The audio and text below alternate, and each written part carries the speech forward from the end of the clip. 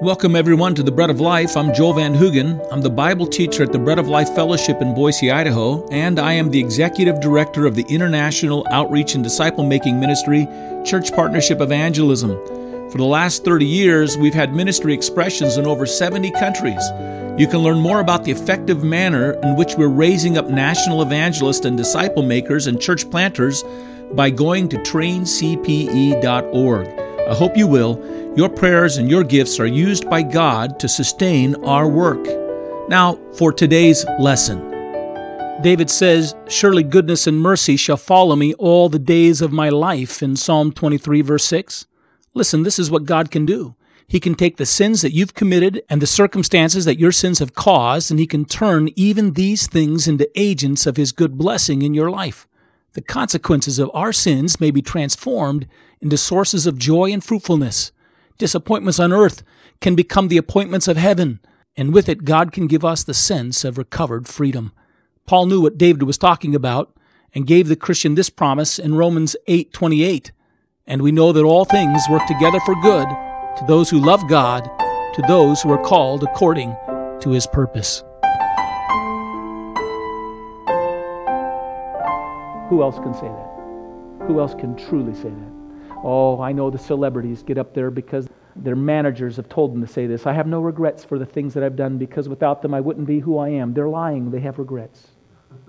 They're lying. It's just a posture. It's the only way they can sell their CDs and their DVDs and their movies and the plastic image that they're presenting before the world. But only the person who is being pursued by the goodness of God can believe that God can take the failings of our lives and turn them to great blessings upon us and others. He goes on to say this: disappointments on earth may become the appointments of heaven, and God can give us the sense of recovered freedom. Surely the goodness and mercy of God shall pursue me. Paul understood what David was saying. By the Holy Spirit, he reiterated the same promise in Romans chapter 8, verse 28. He said, "We know that all things work together for good to those who love God and are called according to His purpose." Let's make this be our third question. What makes us a candidate for this goodness and mercy? What makes us a candidate for this goodness and mercy? I mean, listen, if I go and I look at individuals' lives, I know for many of these lives, payday is coming. I know that justice and wrath is pursuing them and will overtake them. I know for certain that the avenger of blood, the consequences of their sins are going to catch up with them and draw them down into ruin, not only in this life, but in the life to come. There are only, it seems, a few that have goodness and mercy outpace these pursuers.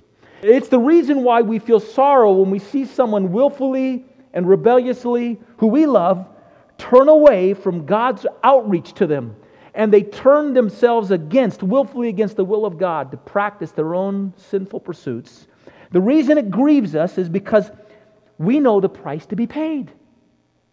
We know that in that action and by their sins, they have unleashed the hunter upon their lives, and they're going to be pursued into ruin. And whatever moment of pleasure they gain in sin will be but a brief moment.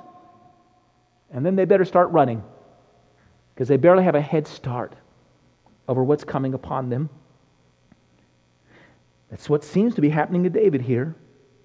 We should remember for ourselves as well, as we look at them and those others who fall into sin, that it could be true of us as well, because the Bible says all of us have sinned.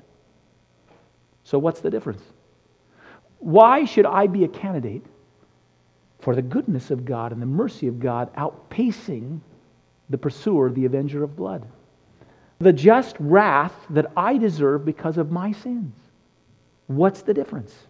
Why should I expect instead, like David expected, this wonderful reversing promise where goodness and mercy come upon me instead of shame and sorrow and suffering and sin? Well, the answer is found in Romans 8:28. The promise comes to those who love God, it says. We know God works all things together for good to those who love Him and are called according to His purpose. And those who love God because they have answered His purposeful call of salvation. Those who love God because they have discovered the calling love that God has expressed in dying for their sins, in providing a complete and utter sacrifice for all of their rebellion and sin. They have allowed all the sins of their past to be plunged under the sacrifice that God provides for them on their behalf. And they see God's love is coming first, and they love God. They love Him. Listen, here's the order. Go to 1 John chapter 4 and see this order. How do I come to the point where I love God in the right and proper way so that my love for God actually positions me to be pursued by His goodness and His mercy? Well, you find the order in 1 John chapter 4, verses 9 and 10 and 19. 1 John chapter 4, verses 9 and 10 and verse 19. In this the love of God has been made known towards us, that God has sent His only begotten Son into the world, that we might live through Him. And this is love, not that we loved God, but that He loved us and sent His Son to be the propitiation, that is, the one who bears our wrath in our place for our sins. Let that sink in.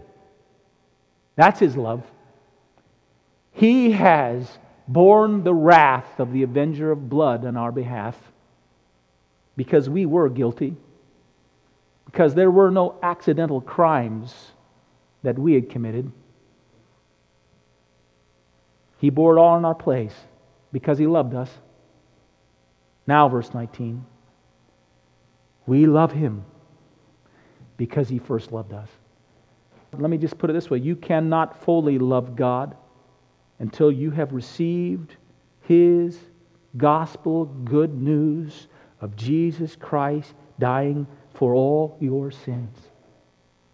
Loving you first, claiming you first, effectually calling Him to yourself first, answering His purposeful call to wash you and cleanse you of all of your sins, be restored by His saving grace, and then you love Him. You love Him. And He rescues you from the ultimate final consequences of your sins, but oh, the pathway of past sins continually rolls through your life. But it's all right, because it can't outpace His goodness and His mercy. He'll pursue on and reach you first.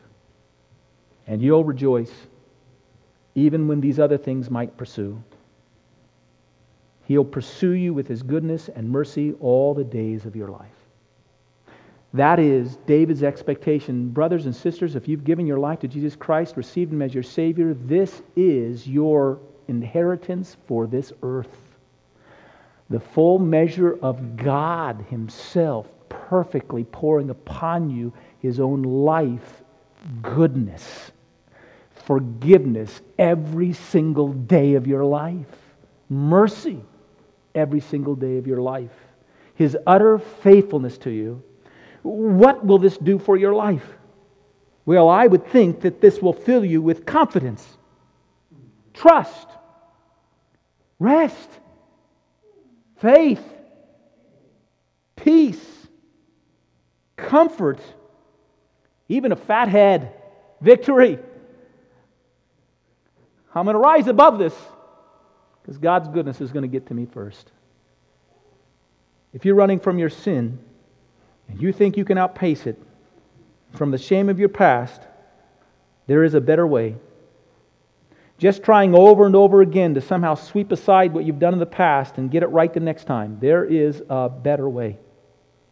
You turn into God's forgiveness. You turn and you embrace His utter salvation in Jesus Christ.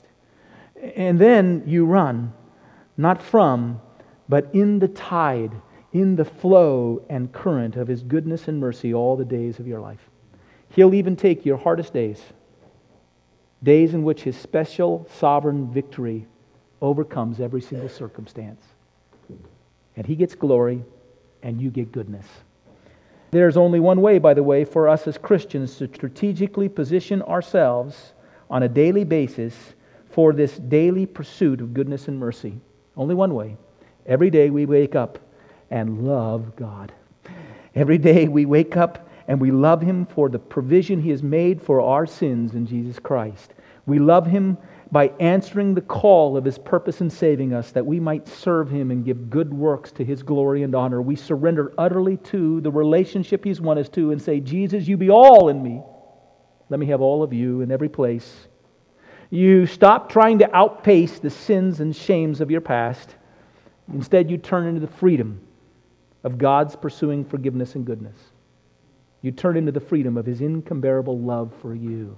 You claim it. You rest in it. You rejoice in it. Just briefly, as a conclusion, what was David's final great expectation? David has been forced to flee Jerusalem. He's been forced to flee his palace there. But David is at peace. His hope is that one day he will dwell in the palace of his king forever and ever. That home is not so important as the home that's yet to come. It makes sense. If you were a person who has been struck with blindness your whole life and you've given your life to Christ and you're anticipating heaven, heaven will be a place where first and foremost you will see Jesus. If you've been crippled in your life, you're lame and crippled, heaven is a place where you'll run and not grow weary and walk and not faint. If you've been an individual who experienced sorrow upon sorrow in your life, heaven is going to be the place where the last tear will be wiped from your eyes. If your life has been one of just tremendous, hard, painful labor, heaven will be a place of rest and reward. If you've been cast out of your home, heaven will be a place where you will dwell in the house of the Lord forever and ever. God is going to make up for everything people think the pursuer has taken from me. Everything. Let's bow our heads and let's pray.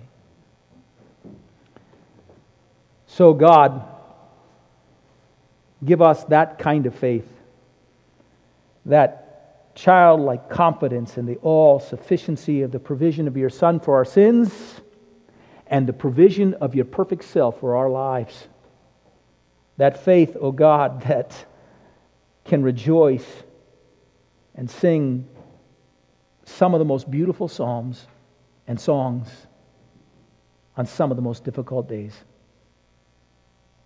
Spirit of God, pour that into our hearts, we pray in Jesus' precious name. I pray for the person who has not yet received you, bearing the weight of their sin still, trying to make it up on their own. Oh, would they quit, Lord Jesus, and give up and surrender and leave everything for you, I pray in Jesus' name. That person who thinks optimistically that they can outpace their sins will find the race a great disappointment in the end. In the end will come defeat. But our walk into freedom, the life pursued by God's goodness and mercy, begins with defeat and ends in glory. We say we're sinners. We need your forgiveness and salvation that comes through your Son alone. Nothing in our hands we bring, only to your cross we cling, and so in defeat we find the way to victory. This has been The Bread of Life, a ministry of Church Partnership Evangelism and the Bread of Life Fellowship in Boise, Idaho. To learn more, just go to breadoflifeboise.org. Until the next time, the Lord bless you.